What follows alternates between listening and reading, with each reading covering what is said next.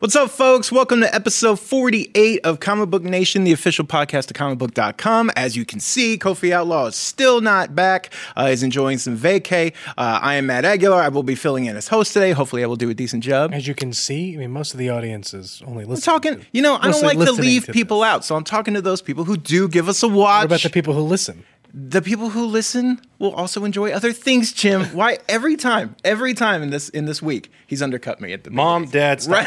right in the intro.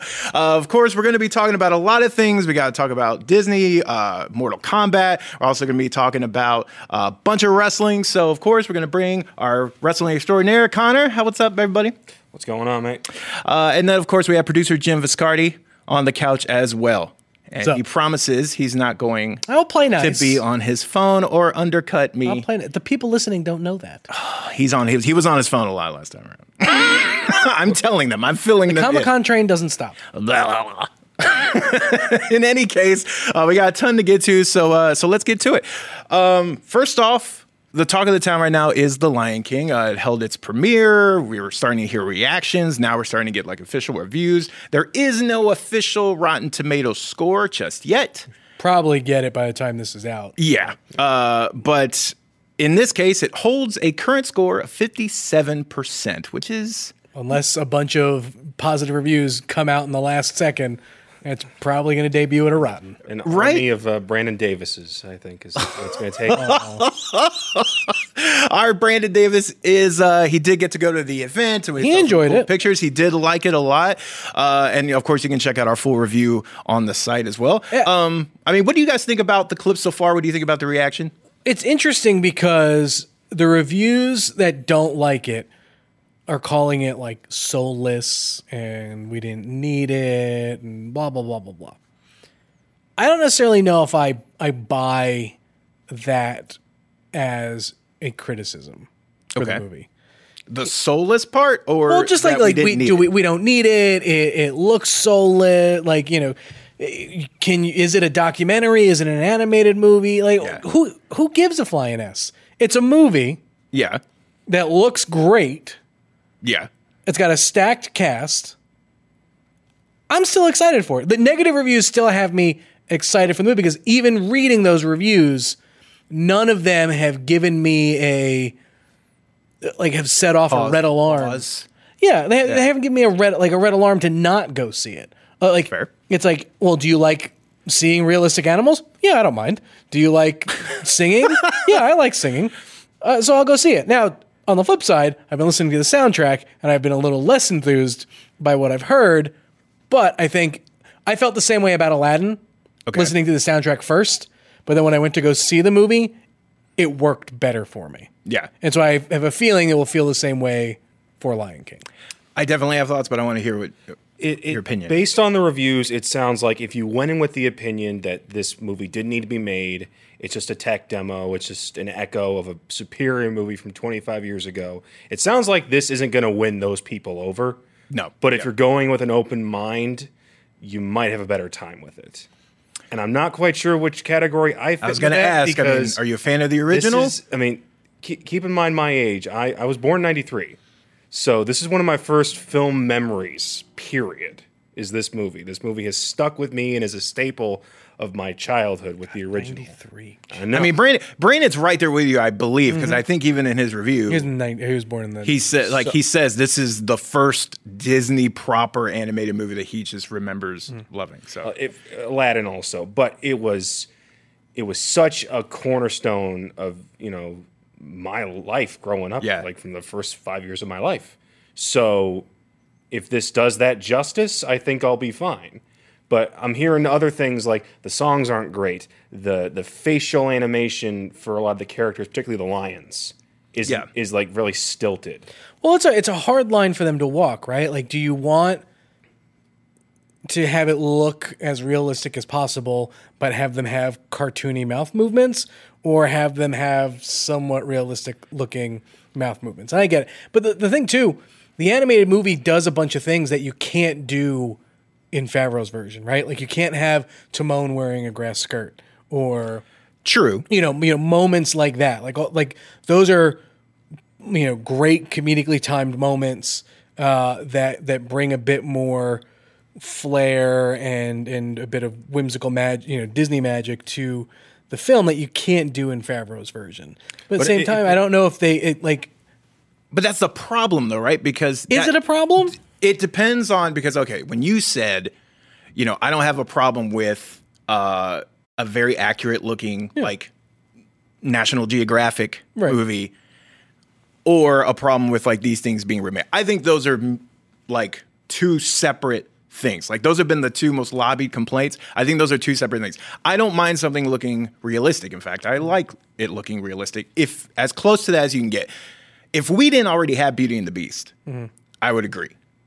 But Beauty and the Beast walked that line with inanimate objects that they made that skewed very close to. But I don't know if that's a. You have to compare this more to Jungle Book than you compare it to. But they did it with Jungle Book too. But that's what I mean. But Jungle Book didn't feel. Baloo doesn't. Baloo has personality. Yeah. These from again, none of us here have seen it, so we're not like lobbing judgment. We've seen the clips. Yeah, we've seen the clips from all the footage.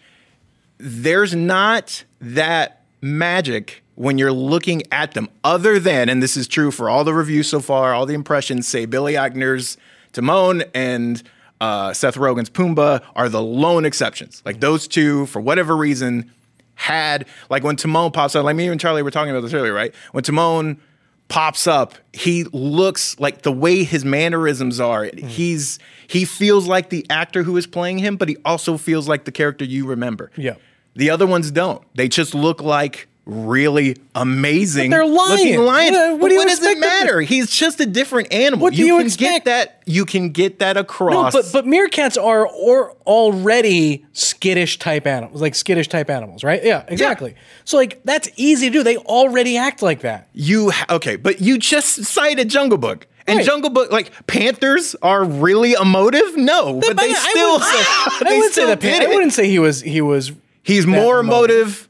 From the clips I have seen, they did a much better job. We'll have to see the movie and see. It's true. It's true. I just think I think you can't, if it was going to be, if you knew that you're adapting a Disney film, you can't go into it with, we're just going to make this as realistic as possible. Well, I think also too, like even comparing Jungle Book, like Jungle Book was already a much older animated movie, right? So so as far as what it could do, was already limited to what they did with the Lion. Like when the Lion King came out, it was hailed as a technical achievement for all the things. It's still a gorgeous movie, right? Exactly. And so I think it was potentially easier to adapt something like the Jungle Book and get away with it because I think everyone's got these very nostalgic memories of the Lion King. I mean, it's nostalgic. It's still a great looking movie. Yeah, Lion King is great, and there's a scene. I saw someone compare basically the opening lines of Hakuna Matata from the clip that we saw with the animated movie. And in the animated movie, Simba is jumping around a lot more, and everyone's a bit more active. And in the live action version, he's not. Yeah. And I don't know if that's you can see that and be like, oh yeah, Lion King, the Favreau's version is going to totally suck. But you don't see the whole scene play out, and so you don't know. Which is where I agree with you, right? Because a constant fight for me in this office was Aladdin, and when you listen to that soundtrack by itself, it does not come off nearly as impressive as when you see the visuals and how things are laid out in a scene. That soundtrack makes 10 times more sense, has much more impact. I will give it that, which is why I haven't made like a ruling on how I feel about the soundtrack yet. I want to see it all together. Music. It also impacts the scene. So it's like listening to the soundtrack of a musical. You can listen to the soundtrack of Wicked 20 times and get a certain picture in your head. It's not going to match what you actually see on stage. I would see, but I can listen to that soundtrack over. It's a great soundtrack, but it's you absorb it differently. When you also have a visual medium to go with it. I will give Charlie, because during our conversation earlier. He did actually mention an interesting point, which I thought I hadn't really thought of before, is that Aladdin and Lion King are probably going to debut their official scores with either the same score or right around the same score. And yet the feel is completely different because Aladdin had critics and early reviews were very underwhelmed. Mm-hmm. And then that movie made a bunch of money. That made a bunch of money, but also audiences tacked onto that movie in a different way. And this feels like the opposite. We've been told that this is going to be the, the pristine version, right? As he put it. And now it feels like the audience reaction might be the polar opposite. It's still going to make a ton of money. Well, I feel the difference is the look, right? Like a lot of the early buzz for Lion King really came down to it looked gorgeous. And so everyone just assumed, oh, it's going to be great. And so then critics are immediately biting their tongue because, they said, oh my gosh, this movie looks so great. And then came out and said, well, we didn't really like it that much. I think audiences are going to go see it no matter what. Yeah. They're still going to. I mean, are you going to see it? Yeah. But to me, I hope the lesson that we learn from this isn't, hey, we can make these animals look really cool. It's, hey, we've basically mastered photorealism. So now let's take that and use it in a new story. Because I think you could capture a lot of people's attention if you are building something entirely from scratch using those sound stages. Yeah, sure. But at the same time, you got to also think these franchises for Disney have been an ongoing source of income for them, right? And so the animated Lion King came out, when you were a kid. And now these live action ones are coming out with a whole new generation of kids where these movies will be their Disney classics. And they won't care about the animated versions. I'm not so care, sure, but they care, like they'll still, but they won't revere them as much as I would say seeing these for the first time and attaching to these versions in that way, building a next generation of merchandise lines and all that other crazy crap that goes along with. For sure, but you also have to think about it in the long game. If this is the adaptation of the original, in the next generation, is it going to be an adaptation of an adaptation? Or are you going to have to finally start making up? I mean, the cynic in me says eventually, yes, they will have more technology at their disposal and they'll remake these as they did. Now, they should leave a gap. They will finally have trained lions. We'll have Animorphs just turning people right? into lions. Yeah, it'll be real animals in the thing, right? And that's other people's thing is that this is not truly live action, even though whatever. I'm still holding out hope that I will get an Oliver and Company and a Great Mouse Detective live action remake for me. Well, Billy Joel's still alive. So, right. You gotta hurry up. So that's not the only cool movie that got some news today. We also learned that Sherlock Holmes, the third long-awaited movie, the franchise that stars Robert Downey Jr. and Jude Law, is our favorite duo, that is finally moving forward. We knew it was kind of in development, but it finally got director. It's going to have Rocket Man director Dexter Fletcher attached. Downey is returning. Law is expected to return. That has not been confirmed. It's been a while since that franchise had its sequel. Both of those movies did really well. From everything that surrounds us, it always seems like it was a scheduling thing more than anything. I mean, Downey's been, of course, well known. He's been quite busy making $75 million on the back end of Endgame. But yeah, so how do we feel? Are you still excited for this? Are you excited about this pairing? How do you feel about that franchise? For me, that franchise is a success because of its total package. And that total package includes Guy Ritchie. And I think a lot of the visual identity for that movie was all, built around Guy Ritchie's style. And so I'm cautiously optimistic. Like, I think Danny Jr. and Jude Law are great as those characters, and that world is, this version of that world is a ton of fun. I saw Rocket Man. I loved it. I thought it was great. But to me, I really wanted to get another Sherlock Holmes with Guy Ritchie at the helm. I know Guy Ritchie has had not the greatest track record. He's very hit or miss. Yeah, especially lately. But this franchise, though, feels perfect for him. Like, well, that's why the first two were. Well, that's right? The first one was so groundbreaking for him in his style that the second one grew upon that, and I would love to see him take the stuff from 1 and 2 and continue that even further in 3. But I guess we won't. So, you a big fan? See, for me, these two were coming out at the same time as the Sherlock series. Okay, with Benedict Cumberbatch was really taking off. So comparing the two, I always preferred the show. Yeah, as opposed to the movies, they were different takes on the source material. It was, and then in there you had Elementary too. It was. They were different interpretations of Sherlock. And not just from that one's modern day, one's taking place when the original stories were written. The way that the character was portrayed, Downey's portrayal was much more grimy. Mm-hmm. He was calculating, but he was also willing to get his hands dirty. Cumberbatch's character wouldn't do that. He'd monologue for 20 minutes. Yeah. While it was entertaining, it kind of lost its way towards the end of that series. Yeah. I'm kind of with Jim. It's, Guy Ritchie kind of defined this version of London that these two were running in. He was the underground crime syndicates that you're running into. Moriarty. Yeah. The waterfall scene. It's just about like the action and just all of that. Yeah. And just like the way Sherlock sees things and like calculates like left hook, hit the lung because he's a smoker. Like those scenes are great. Mm-hmm. And that is completely a Ritchie creation. Mm-hmm. And it's, if you lose him, you might lose that, or it might just be an imitation. I was going to say, it more than likely will still be there because that is kind of intrinsic to the DNA of this series. Mm. But I agree. I mean, at first, when you say that name and you go, oh, a Rocket Man director, and I'm like, okay, well, that's an interesting fit. I'm not going to write it off because, we've seen this before where someone else comes in and they do a great job and they put their own little spin on it. But I agree. If there was a series that Ritchie is just like perfect for, I am bummed that he is not a part of this. And they didn't say why either. I mean, I imagine it's probably scheduling stuff. I wouldn't see why he wouldn't want to do another one. Could be a money thing too. Yeah, I guess if they don't want to. The other thing I'm curious about is, and this is with every adaptation of Sherlock, you run into this. It's how loyal do you say to the original short stories? Do you have him encounter the same kind of mysteries, the same villains? Obviously, in the second one, you dove headfirst into his encounters with Moriarty, his death, and somewhat resurrection. Yeah. Where do you go with a third one, or do you make a completely new story whole cloth?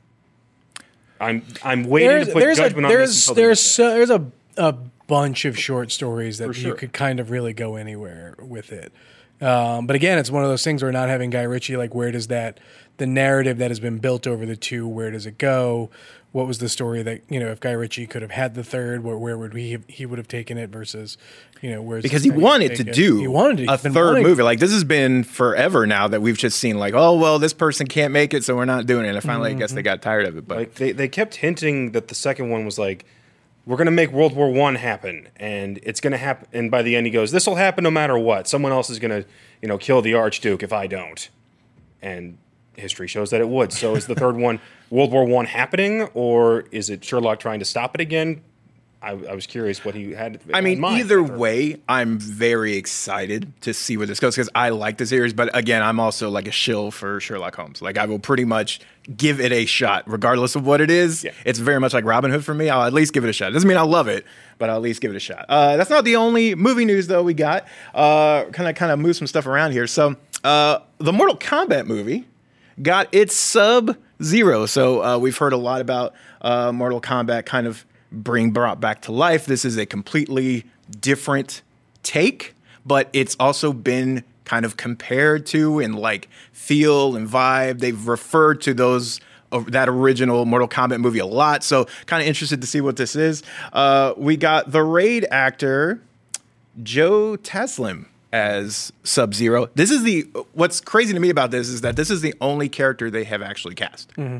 So to start with Sub-Zero, to me, I mean, you could just say, well, that just worked out. They found that person and they got that deal together. But to me, that could also suggest that, that character is priority for them. Yeah. Maybe this story kind of revolves more around him and I imagine his Scorpion, rivalry. Mm-hmm. So in previous movies, sometimes did and did not. So are you excited by this news? Do you think this is a good fit? Yeah, I mean, I'm tired of the stories that center around, Raiden, Johnny Cage, and all, like and the more human-ish army characters. Like, lean into the supernatural side of Mortal Kombat, and that's a movie I'm totally interested in. You got somebody from the Raid as your first casting, and he's playing one of the ninjas. So I'm saying if we're going to go nuts with this in terms of the martial arts aspect, let's go all the way with it.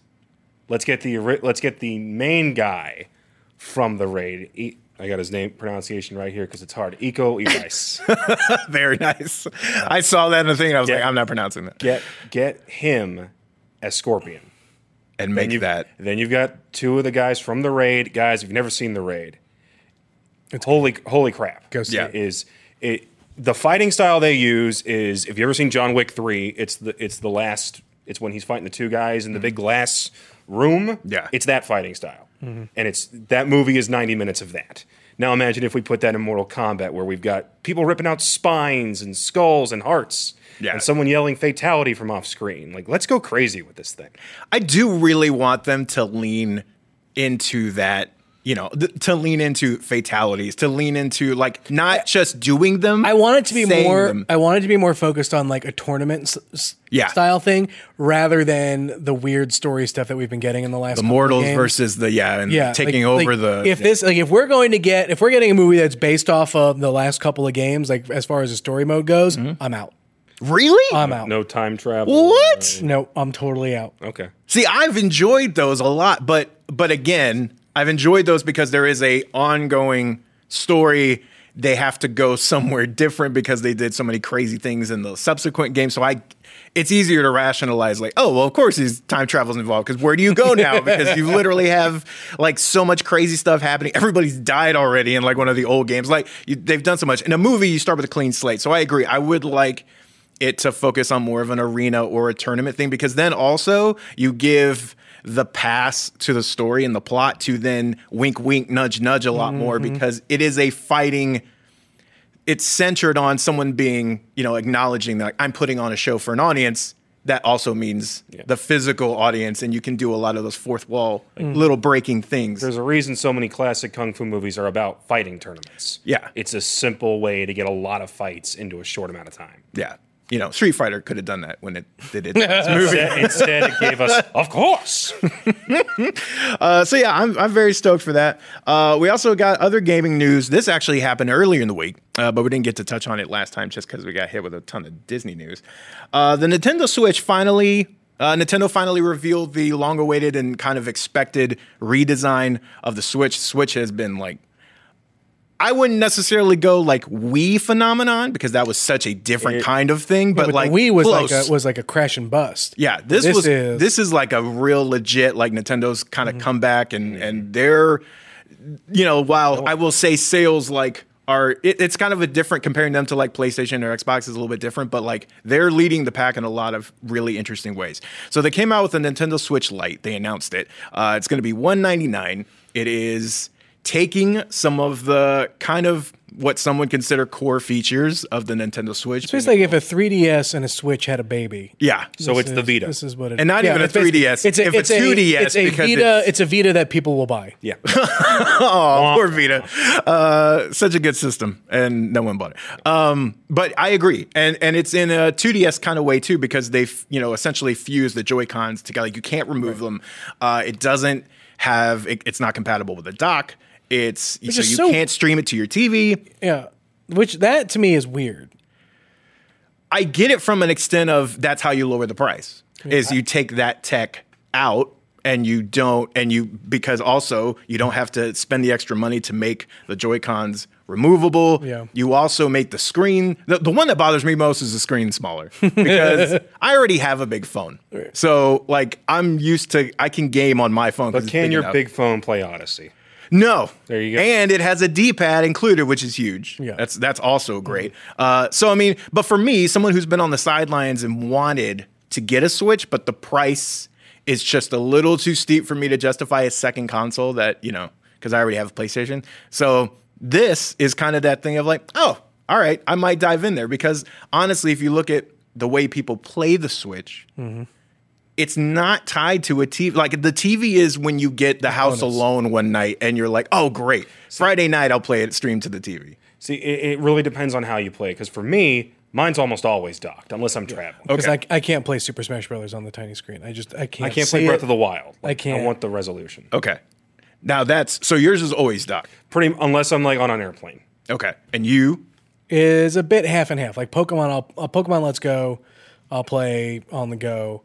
Mario Kart I can play on the go, but other than that, like Super Smash Brothers, I hate playing handheld because I just can't see anything. If the screen's too small, the stages are too big. Too many characters. Jumping around. So do you feel like you two are kind of, because do you feel like you're in the minority? Because a lot of people seem to just only use Probably. their Switch? I feel like an old man when I say I can't see the characters, but like at the same time, I'm like, I don't care. I honestly don't care that much. Yeah. I love the ability of having it be portable. Yeah. But I also love the opportunity to put it up on a 60-inch television. That's fair. To me, I already have a Switch, so I'm not compelled at all to get a new one. Well, yeah. Which totally makes sense. Yeah. And that's not who this is. To me, this is more aimed at people like me. Yeah. People who have been on the fence, who see their friends come in here for like 1 week. I came in and was like 4 people had their Switches, and they're like, "Oh, like to be able to do local multiplayer like that is phenomenal because their internet service is straight up the worst." Yes, but to me, the real news from this is that the 3DS is alive in name only.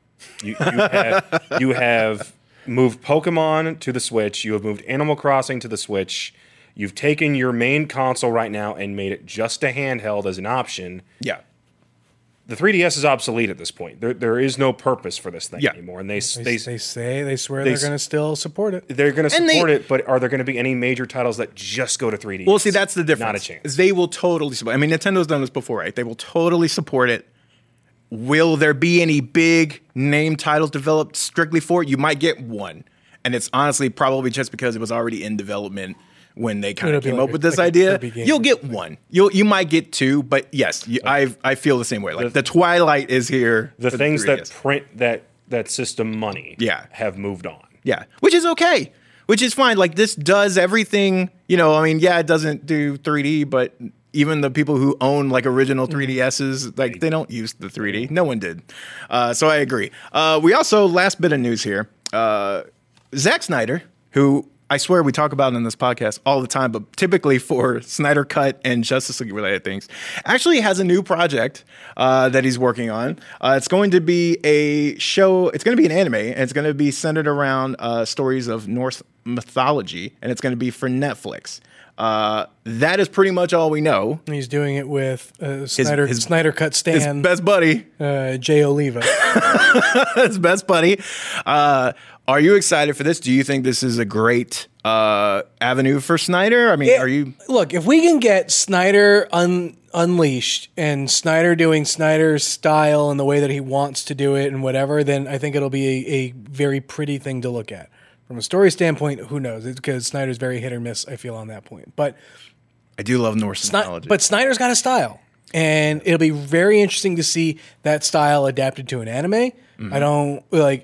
I think it could work. I think, oh my God, why can't I think of the movie he did before Watchmen, The Girls? Sucker Punch? Sucker Punch. Which I still adore. Yeah, like Sucker Punch. For all its flaws. Sucker Punch. Sucker Punch to me is more is almost like a live action. Oh yeah, absolutely. And so if he takes those sensibilities and adapts it into a form of animation, I hope it is a more 2D animation. He doesn't go that weird 3D anime route that Ultraman has gone and done. Really, that's right, because I would actually like the other, but only because it would feel more like one of his full-on live-action movies, which are absolutely stunning. Like even the movies I don't like of his, which there are several, I love how they look. Like Justice League is whatever. It's a gorgeous movie. Like it's a Batman vs Superman. It's a stunning movie. Like, there's some stunning scenes in there that just from a cinematic perspective, it's gorgeous. I don't necessarily want them with my heroes and whatever, but they're pretty. Man of Steel has some stunning moments in it visually. It's awesome. Sure. I mean, look, how do you feel about this? Are you upset? If you like muted colors and 5 different shades of brown, sure, it's beautiful. Beautiful. But no, not. I mean, honestly, I've soured so much on Snyder in recent years, and if I wanted a Norse mythology version of the Bell Jar or Atlas Shrugged, I'd go hit myself in the head with a hammer. I want that. So, man, I'm good. No Snyder fan club being started here on Comic Book Nation. I mean, we'll start one. But okay, we'll start one. That works. I want a Sucker Punch too. Can I get a Sucker Punch too? I adore that movie. So we're going to take a quick break, and then when we get back, we're going to get into, as Kofi would say, some wrestling. We're going to get into some of that, and we're also going to get into our rant and raves as well. So stick around. Is your child struggling with a specific subject or need help with homework? Are they asking questions that you're not sure you can fully answer? IXL Learning is an online learning program for kids. It covers math, language arts, science, and social studies. IXL is designed. This program will improve your kids' grades. Studies done in almost every state in the country. The kids who had IXL are consistently doing better. Powered by advanced algorithms, IXL gives the right help to each kid no matter the age or personality. And it doesn't have to eat up all your time. One subscription gets you everything for all the kids in your home, pre-K to 12th grade. So don't miss out. 1 in 4 students in the U.S. are learning with IXL. IXL is used in 95 of the top 100 school districts in the U.S. Make an impact on your child's learning. Get IXL now. And listeners can get an exclusive 20% off IXL membership when they sign up today at IXL.com/audio. Visit IXL.com/audio to get the most effective learning program out there at the best price. All right, so we get to talk wrestling. Cool thing, typically on this show, we talk about like one wrestling event that happens. Typically it's like a WWE pay-per-view, or in recent weeks it's been AEW, and we'll talk about one for that weekend. This coming weekend is slammed with 4 shows with great content, a ton of matches. I mean, seriously, if you are a wrestling fan, you will not want for anything this weekend. So of course, let's get the rundown for one, I guess, of what's happening, and then also we'll kind of then get into like our biggest matches, what we want to see. So Saturday night, you've got Fight for the Fallen out of Jacksonville, Florida. That's AEW's next show. It's running as a charity for victims of gun violence, on top of it being their last big live event before All Out here next month. At the same time, WWE has decided to counter-program with Evolve's 10th anniversary show. Evolve 131 is the official title. Yeah. And while all this is happening, on the other side of the world, you've got the second night of the G1 Climax tournament, which includes Jon Moxley's debut in the tournament.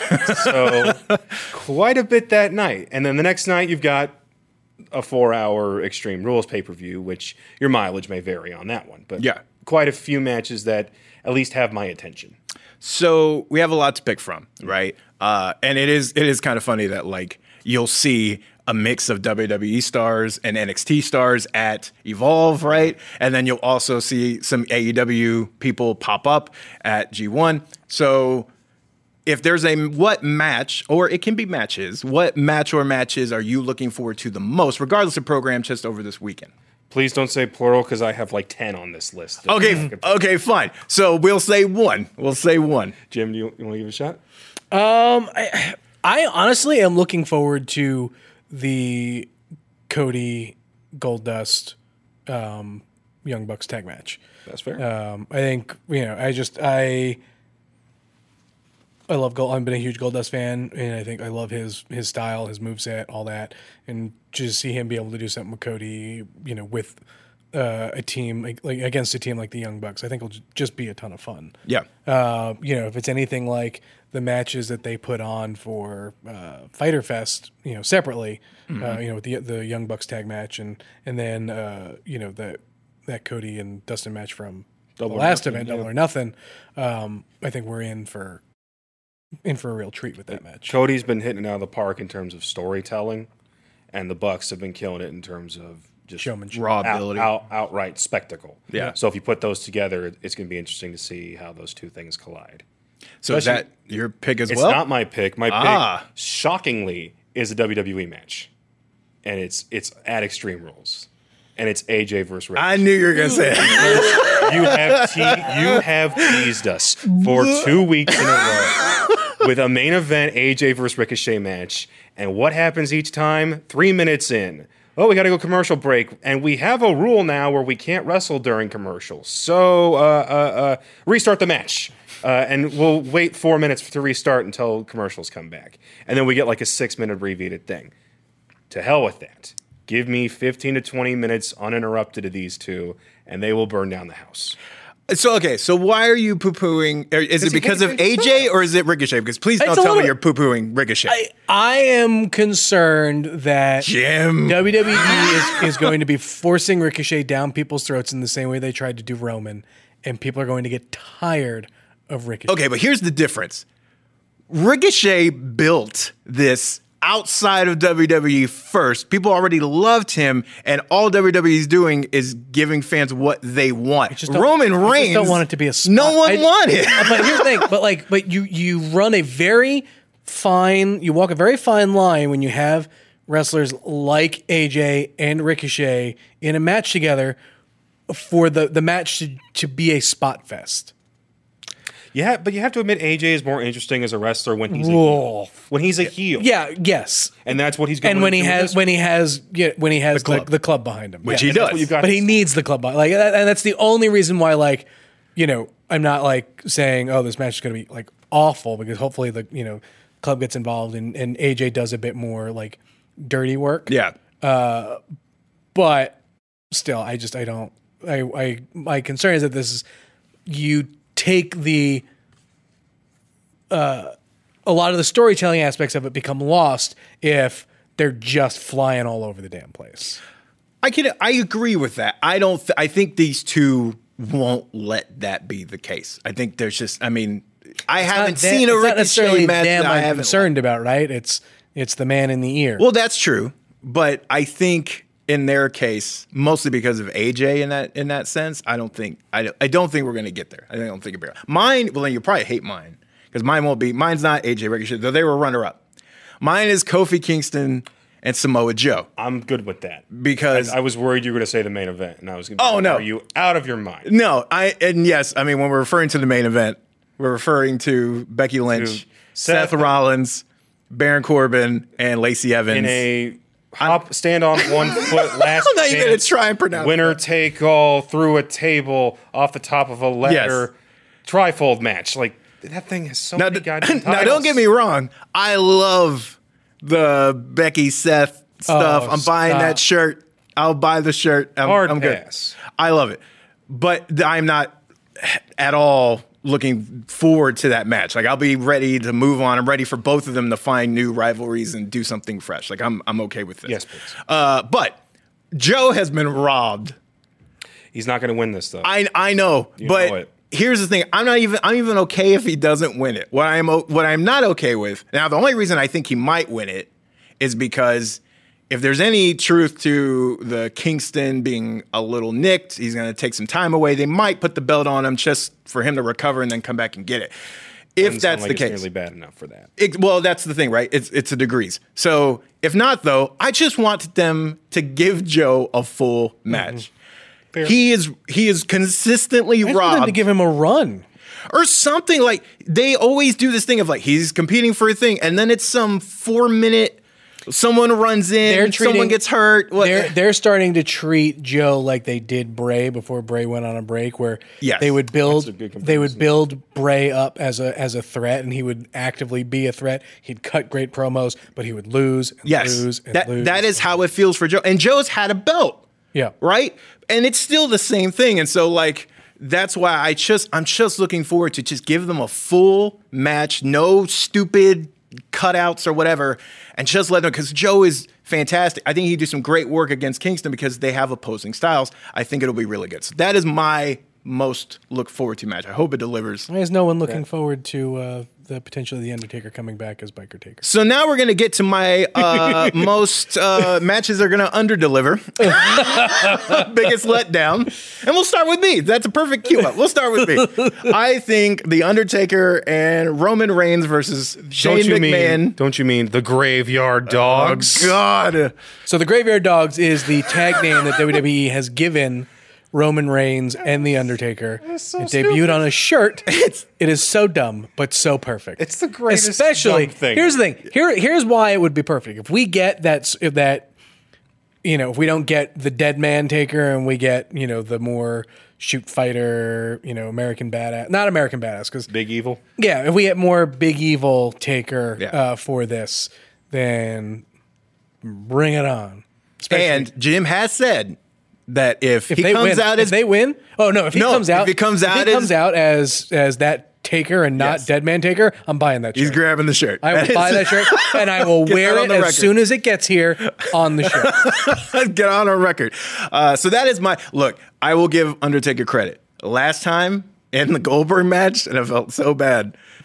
He looked. It was an awful match, but it was not his fault. Yeah. He looked considerably better than the last time I had seen him, so I will give him props there. I'm just over. He is in much better Undertaker. I'm over Undertaker as a gimmick, and I'm also I'm over Undertaker.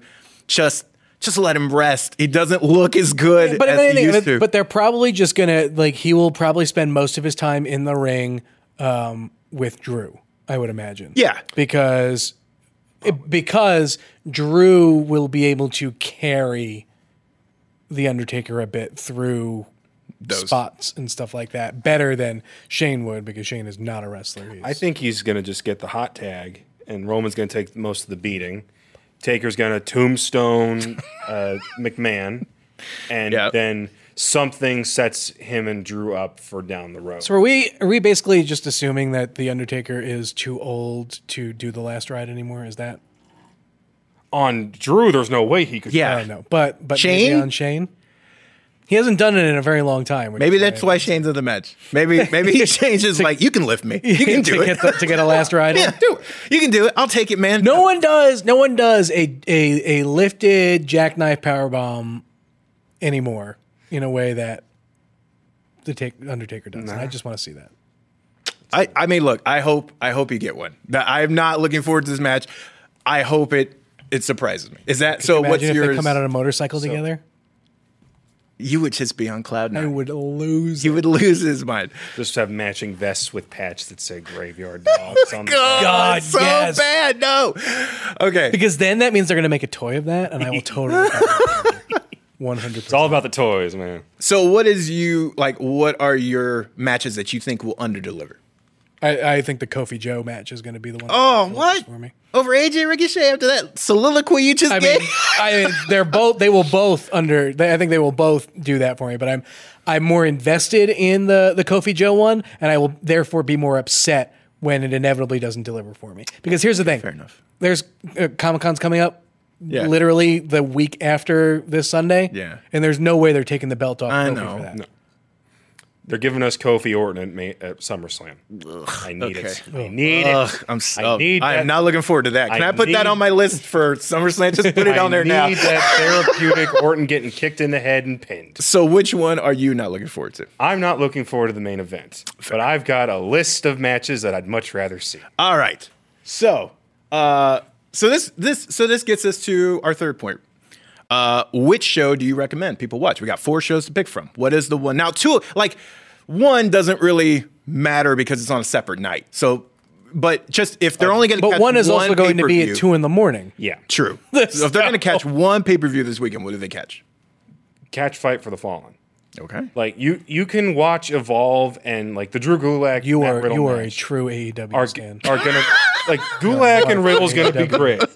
Hey, AEW success is better business for us. You are a mark. It's better business for me because it makes things interesting.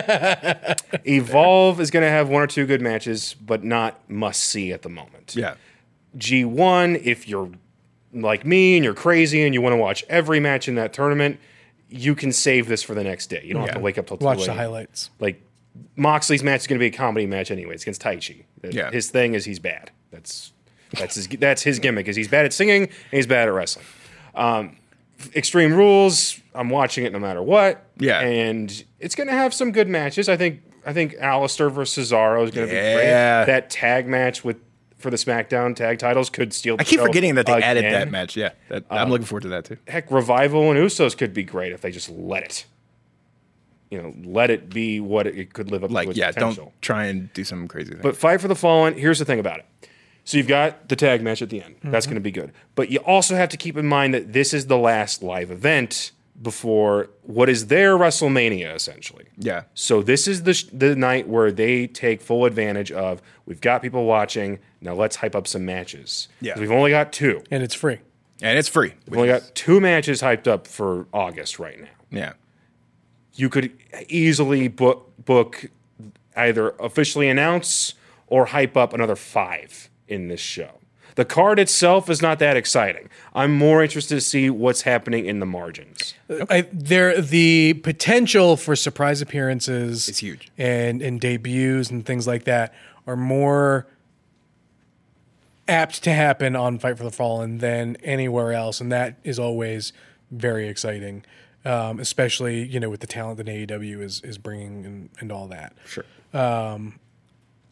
So I mean, I think Fight for the Fallen is and for it to be free and all that. I think it's going to be a good show. I think there will be still the barrier. I think for a lot of fans is they still don't know who a lot of these wrestlers are, and there's no reason to care about any of these wrestlers. Does MJW have a match for MJF? MJF? He's on the kickoff show. See, that's the thing. It's with like Spears, right? With Spears, which I think is going to it's going to be screwy because they're on the same side and they hate each other. Yeah. So my thing there is he feels to be MJF feels to be like one of the only stars that they seem to be trying to build around, and he's one who is getting a lot more headlines and things like that, and he's fighting an ex-WWE guy and any of that. And so that one's an easy one to sort of get into and potentially learn more about, and about someone with someone you don't know. But then there's a lot of some matches where people you just straight up don't know, and so it's hard to, if you're someone who comes to wrestling for the entertainment value of it, it's harder to watch than if you're a wrestling fan and want to see cool wrestling. Then yeah, it's a no-brainer. Yeah. So I think that's where the barrier is for Fight for the Fallen. But I think if someone's looking for an alternative, then you definitely need to watch it. It's Saturday, watch it. Yeah. And then go watch Extreme Rules on Sunday. Yeah, I mean, I kind of fall in line there too. I mean, I think my pick would be Extreme Rules just because as a overall card that interests me more. Mm-hmm. There are some key matches on all of those shows that I will probably just afterwards, like Fight for the Fallen is the one you watch on Saturday, and then you watch Extreme Rules on the other, and then I'll just catch the specific matches, Moxley or whatever. I'll watch those after the fact. But Rules as a whole thing, there's more that interests me in those things, especially like the Aleister Black, Cesaro, seeing what develops there and everything. There's a lot of stuff. I mean, Bayley, Bliss could be really good. It could be so-so. It depends on how they treat the Nikki Cross thing, how they bring that in. I will watch, Ricochet and AJ. I'll be excited by that. There's some good storyline stuff there. And the last pay-per-view that we kind of talked about that had a similar card ended up being pretty good. For sure. But So I think the ceiling for Fight for the Fallen is higher. potentially higher. I can see that. Because I know by the end of Extreme Rules, I kind of know exactly where we're gonna be. But here's the problem with a high ceiling though. It's a lot of room to fill, and if it doesn't, then it's like it can work the other way. Yeah, momentum.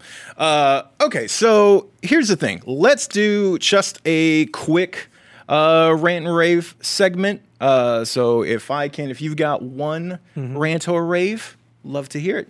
Jim, you want to go? I'm just going to use it as an opportunity to plug Comic-Con next week. Nice. There's going to be a ton of stuff coming, not only to the podcast, but to the website. And for we're booking a ton of interviews in our suite. This will be, for Walking Dead fans, we will probably be the only interview that Robert Kirkman is going to do during the entire show. So we'll get some stuff from him there. We will have a bunch of folks from Doom Patrol and Titans and a bunch of stuff. Not to mention the Marvel panel. Is Marvel is back in Hall H this year. We're going to get a ton of stuff. We will be on that press line. It's going to be a lot of fun. Not to mention on the podcast side of things, we will be doing a post show basically every day during the show that will just sort of recap the news of the day and things like that. So make sure you're checking your podcast feeds because we will have a new episode basically every day that we're there from Thursday to Saturday. So Saturday shows are going to be the one that you don't want to miss because that's post Marvel Hall H. Yeah, the big one. So awesome, Connor. I've got a bit of a rant. If you saw this past weekend, WWE put up a new series called WWE Reimagined. And it was taking the hypothetical that Undertaker left the WWF in 1997, moved to WCW in 98 and feuded with Sting. Now, I show this to a few people that I know are fans of WCW, Jameson from Pop Culture being one of them. He loved it. Here's my issue with it, and there's a lapse in logic in this, and I've gone into detail about why this video really doesn't work elsewhere, but the main thing about it that frustrated me is that this was a what if that didn't think the whole thing through. Okay. If you pull out Undertaker in 97, here's what you lose. I got the list here. No Kane rivalry. No Ministry of Darkness. No feud with Austin. No tossing Mankind off the Hell in a Cell. No Biker Taker. No Big Evil. You may have gotten Biker Taker. At the tail end, though. Yeah.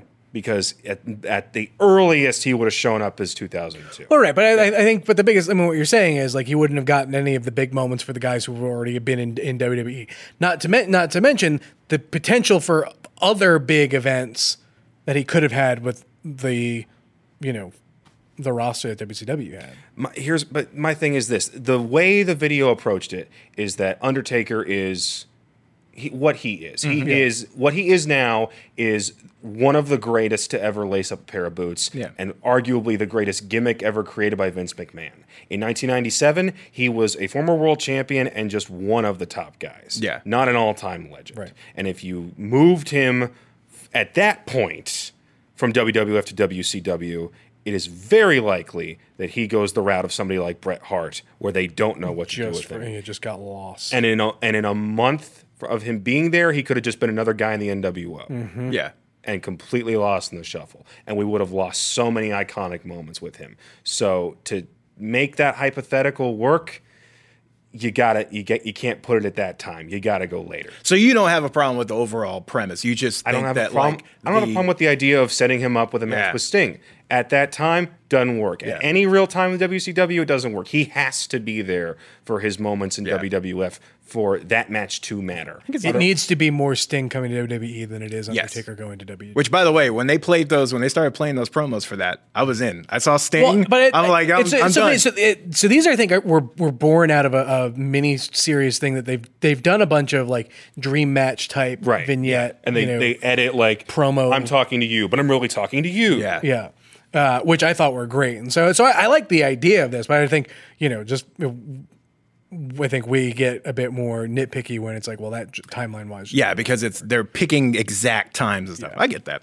Well, that's interesting. For mine, it's just going to be a quick thing. When this comes out, you will want to take a look at the site. It might be like a difference of like an hour or two. I'm not quite sure yet how like embargoes work, but essentially, for this one, you will want to take a look at our site for the mystery project from Bat in the Sun. We've been teasing it a lot over the past week, and Power Rangers fans will definitely want to take a look at it when some stuff drops. Trying to be vague, but not vague. But yeah, you will definitely want to take a look at the Power section. We'll have a bunch of stuff about it. And Matt and I have seen the video. I think that's safe to say. Yeah, and it's very cool. It's cool. Yeah, it's very cool. It will make an impression. Yeah. So that's mine. Real quick though, before we wrap the show, I did want to get one or two reviews in. So thank you for sending us reviews. Keep it up. When you send us reviews, we will send you some cool swag, which includes that Comic Book Nation t-shirt, which is fantastic. It's fire. So here I got, let's see. Let's do this one. 5 stars across the board by Billy the Kid 40. So perfectly executed podcast, constantly entertaining every step of the way, even on topics I don't particularly follow and or are interested in. If anything, their opinion on said topics creates interest for me, wanting to check it out, i.e. wrestling, Stranger Things, etc. Having multiple personalities on the podcast offers multiple perspectives on whatever's being covered. This allows the listeners to be more open-minded to the content rather than being stuck with their own opinion. I'm fired up that I found a podcast I can relate to in all of my nerdy ways. Can't wait to hear future content. Best of luck, Kofi, Matt, and everyone involved. So that was a great review. Nice review. Here we're gonna do. So I have one that we might have. There is a chance we might have read before, and if that's the case, well then I apologize. I'll stop you if it sounds familiar. All right, almost as good as Captain Marvel. Does that sound familiar? No. You also know why I'm reading it. So, and it has a winking emoji. So Why very are you nice. not wearing the shoes today? I know. I don't know why I didn't. It would have color coordinated with everything. Almost as good as Captain Marvel by Vitamin Steve, which is a great name as We've well. definitely read that one. We have read it? Yep. I Ah! remember the name Vitamin Steve. I got the title. Out. Fine. Vitamin Steve, if you haven't sent us an email already, please do, because we read your. I know we definitely read it. We read it twice. Has It All. You only get one shirt, though. That's true. Has It All by Dickie Mack. I listen to a lot of podcasts, and this has become my go-to for all my comic book movies and even staying up to date with WWE, even though I don't watch anymore. The banter and hosts are great and feel like friends just minutes in. Love this one. So very nice. So we will go ahead and we will read more on future shows. So if you do have reviews, just leave them for us on any of the podcast places. We hit 100, which is pretty cool. 100 ratings. That is pretty very awesome. So we are available on Stitcher, iHeartRadio, Google Play, of course, iTunes, and then you can also say Comic Book Nation to an Alexa device, and it will pull us up there too. So make sure to send us reviews. Make sure to hit us up on Twitter. You can hit me up at Matt Aguilar CB. At Connor Casey _CB. And at Jim Viscardi. And we are here every Wednesday and Friday. So come back and join us. Peace. Later.